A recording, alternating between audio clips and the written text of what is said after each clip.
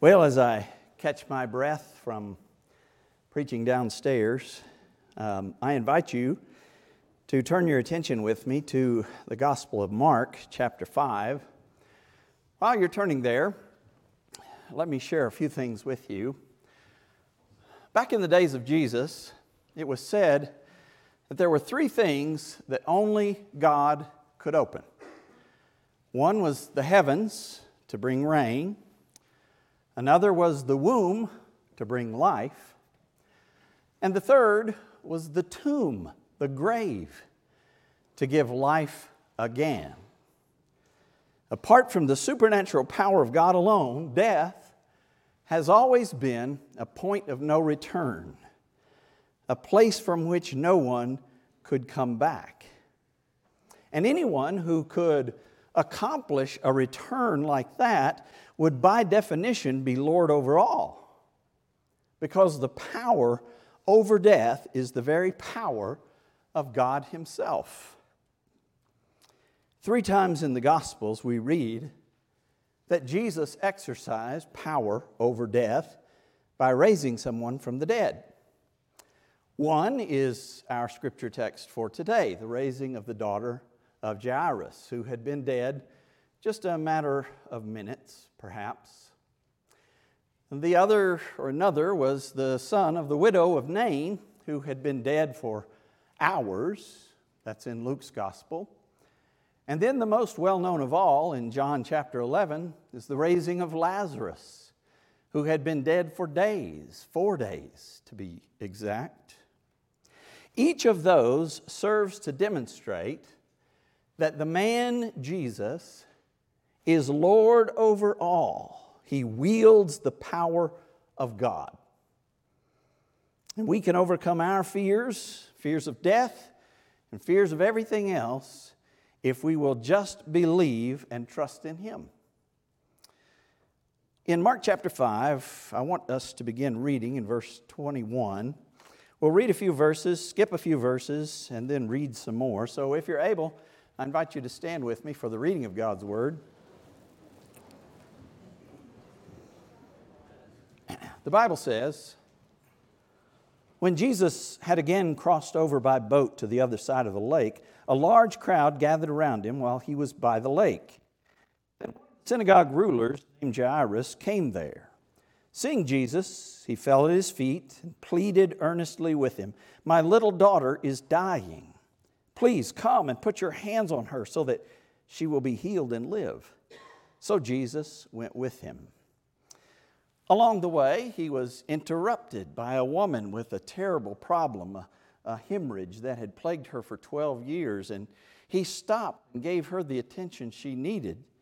And then we pick up in verse 35. It says, while Jesus was still speaking, to her that is, some men came from the house of Jairus, the synagogue ruler. 'Your daughter is dead,' they said. 'Why bother the teacher anymore?' Ignoring what they said, Jesus told the synagogue ruler, 'Don't be afraid, just believe.' He did not let anyone follow him except Peter, James, and John, the brother of James.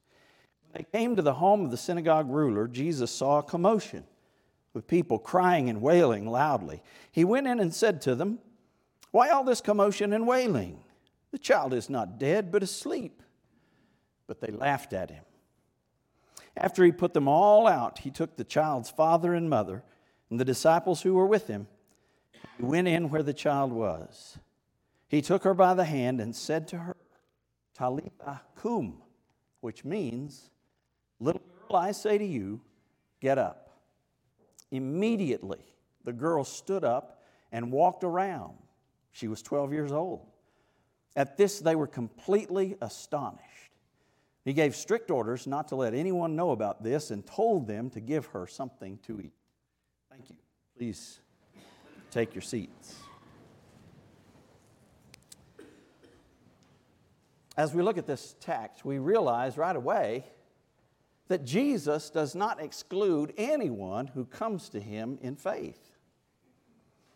As this account begins in verse 21, Jesus and the others have returned across the lake, the Sea of Galilee, to Capernaum, which was His base of operations. They'd been on the other side of the sea in the area of the Gerasenes, where he had healed a demoniac. In fact, chapter 5 of Mark's Gospel constitutes an increasingly difficult series of miracles. The healing of the demoniac, the healing of the woman with the hemorrhage of blood, and the raising to life of Jairus' daughter. Each of those intended to demonstrate that Jesus is Lord over all.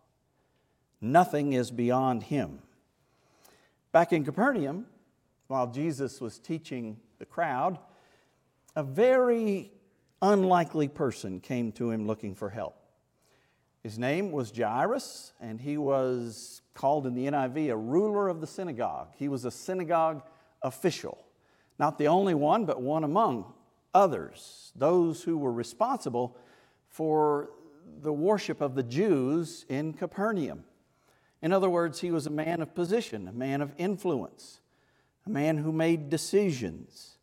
He was someone with position and prestige, but he didn't let that come between him and Jesus.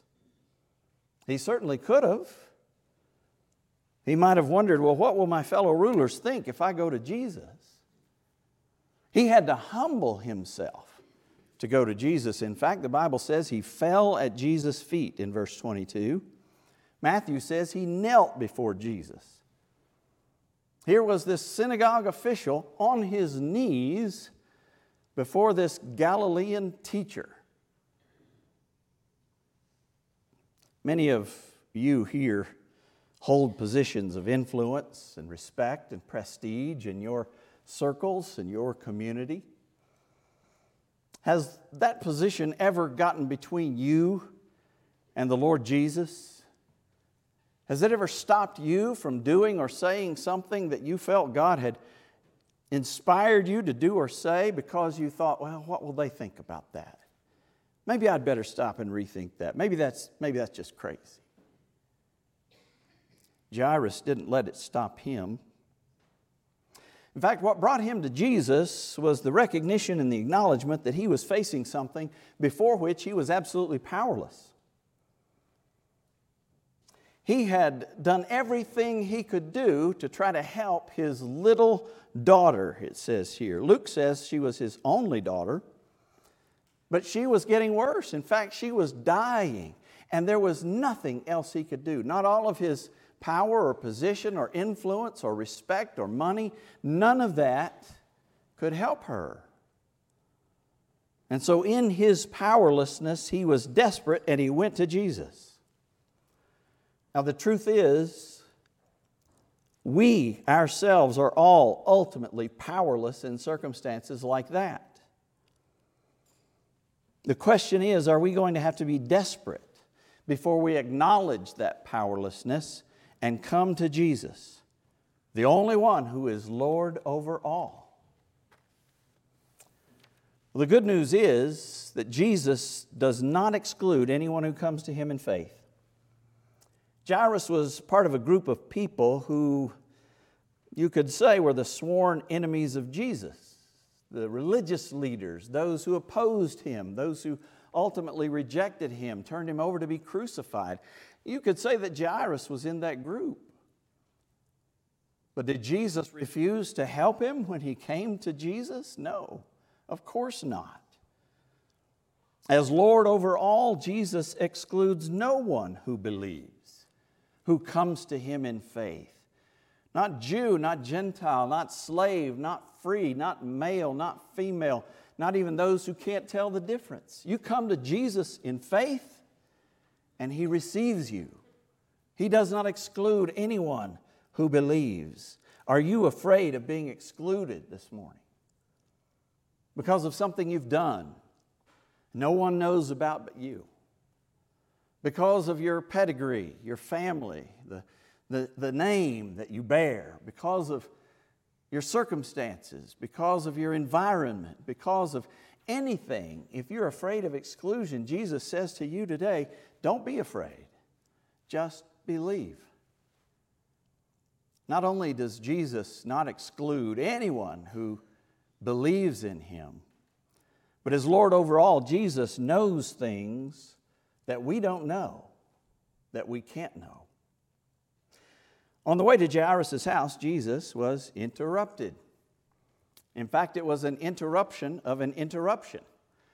Jairus himself had interrupted Jesus as he was teaching the crowds, and now, as he's on his way to Jairus' house, Jesus is interrupted again by this woman with a superstitious faith who had suffered with this malady for 12 years. And she had heard about Jesus, and she thought, if I can just touch his clothes, grab his garment, I'll be healed. And so she pushed her way through the crowd, and she did exactly that. And Jesus noticed her. He stopped. He talked to her. He spoke to her. He healed her in her faith, superstitious though it was, inadequate, incomplete, imperfect though it was. Jesus said, "Daughter, your faith has healed you. Go in peace and be freed from your suffering." Now that's all well and good, but imagine what Jairus must have been thinking as all of this was going on. Was he angry, upset, enraged? I mean, after all, this woman had lived with her problem for 12 years, but his daughter was dying. That's certainly more important, isn't it? That's more serious, isn't it? If you're doing triage in the emergency room, you're going to take the one who's dying before the one who is living, but living with the problem.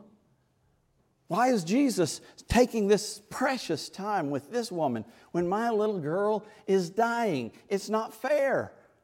God's not fair.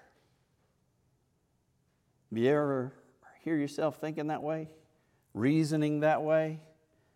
When God doesn't do things quite the way you have planned? Jesus knew something Jairus didn't. He paused to take time with this woman because he knew that he was going to raise Jairus' daughter from the dead. God always knows things we don't know.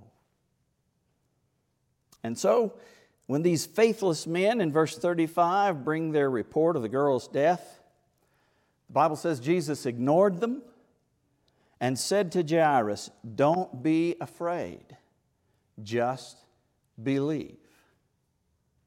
And we ought to do the same thing.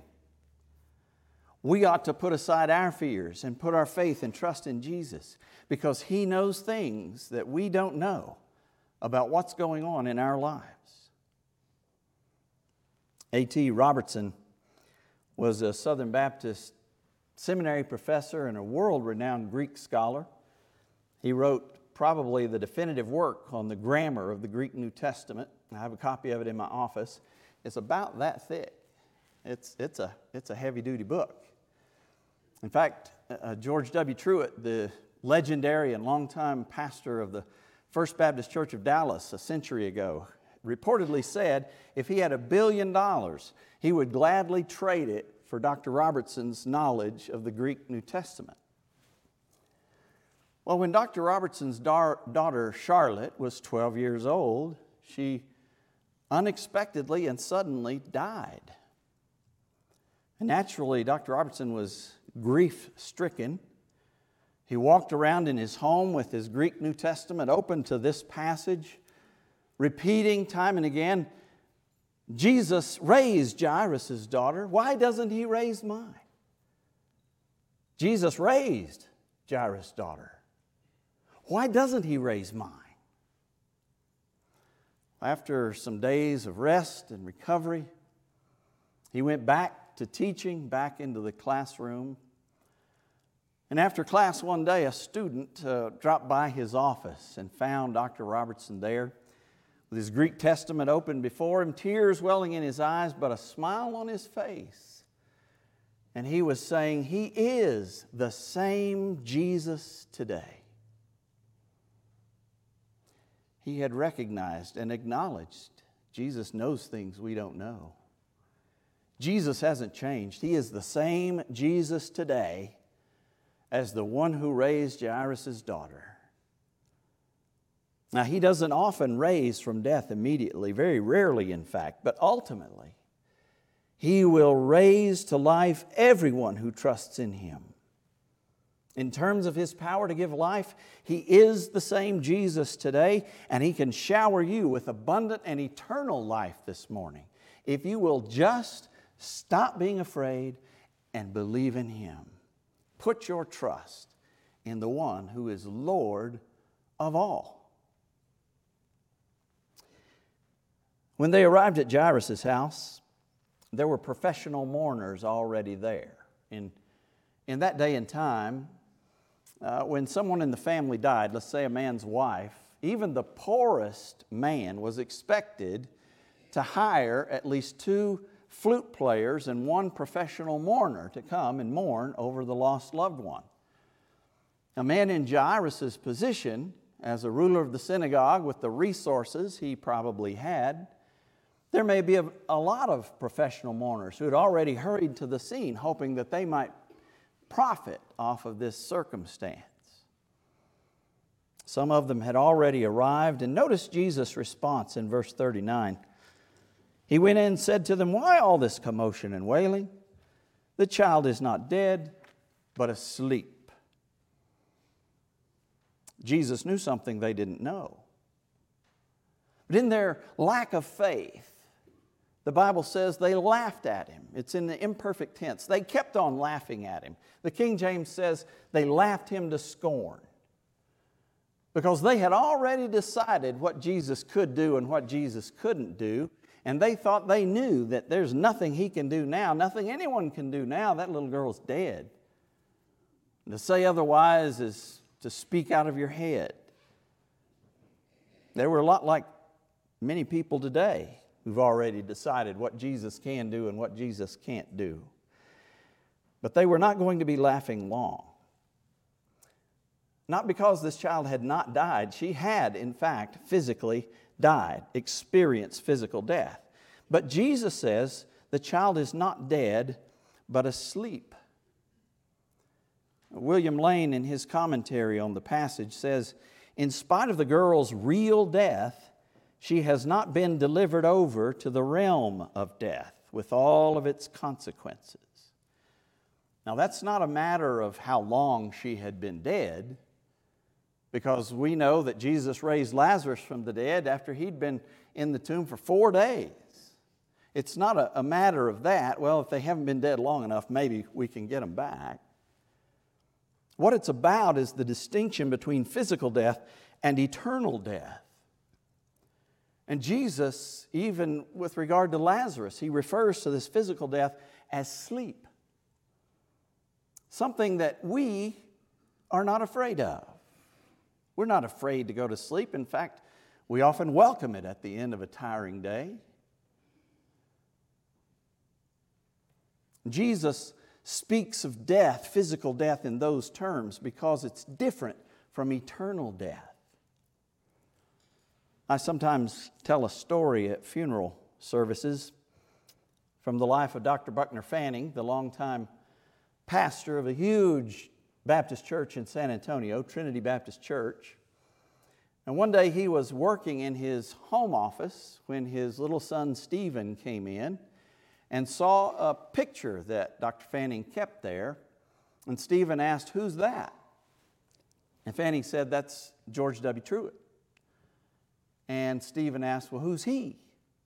He said, "Well, he's my boyhood pastor." Stephen said, "Well, where's he now?" Dr. Fanning was starting to get impatient. He had work to do, and he wanted to move Stephen along. So he simply said, "Well, he's dead." And Stephen, after a long moment, said, "He's not dead. He just died." He's not dead. He just died. Sounds an awful lot like Jesus, doesn't it? She's not dead. She's just asleep.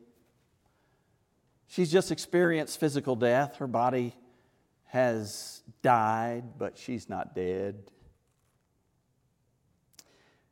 Of all these mourners and scorners, verse 40 says that Jesus simply put them all out because unbelievers are not privileged to see the mighty acts of faith. So they're excluded. They're out. They don't believe. The only ones who went in with Jesus were Peter, James, John, Jairus, and his wife. And Mark writes the account of this from Peter's perspective. It's generally accepted that the Gospel of Mark is an account of the preaching and the testimony of the Apostle Peter. And he's writing this decades later, 3 decades perhaps, after the event. And he's asking Peter, Peter, you were there. What happened? What did he do? What did he say? And it had made such an impression on Peter that he remembered the very words that Jesus spoke to this little girl. So much so that Mark records them in the Aramaic in which Jesus would have said them, Talitha cum. And then he translates it for us, little girl, arise. I think it would make a strong impression on me if I were to witness something like that as well. I don't think that's something I'd ever forget. And now Mark has recorded it for us. It's interesting that just as Jesus did with Lazarus and the widow's son, he spoke directly to the dead girl. Little girl, arise. And immediately it says in verse 42, she arose. She got up. She walked around. She was 12 years old. That teaches us that everyone who responds to the Lord's call in faith is given life. Abundant life in this age, eternal life in the age to come. When she heard the voice of Jesus, she responded and she stood and she lived. As Lord over all, Jesus knows things we don't know. A multitude of things we don't know. And He says to us, from a position of that knowledge and awareness, don't be afraid. Just believe. Because as Lord over all, Jesus is worthy of your trust. Only Jesus can open the grave. Only God. That's a divine power. And when Jesus raised Jairus' daughter, He exercised the power of God. He proved His lordship. He is Lord over all. He excludes no one who comes to Him in faith, whatever their background or whatever their situation. As Lord over all, He knows things that you don't yet know. And He asks you to trust Him until He can reveal those things to you. He is Lord over all, and He says to you this morning, don't be afraid, just believe. To those of you who've lost loved ones, and your heart is broken, and you think life is never going to be the same again, He says, don't be afraid, just believe. To those of you who may feel that your best years are behind you now, and the relentless advance of age seems only to be taking more and more from you as each year goes by, Jesus says to you, don't be afraid, just believe. To those facing monumental medical problems, diagnoses that may threaten your very life, Jesus says, don't be afraid, just believe. And to those whose friends may be saying, why bother the teacher? He can't do anything for you. Jesus says, don't be afraid, just believe. Just believe.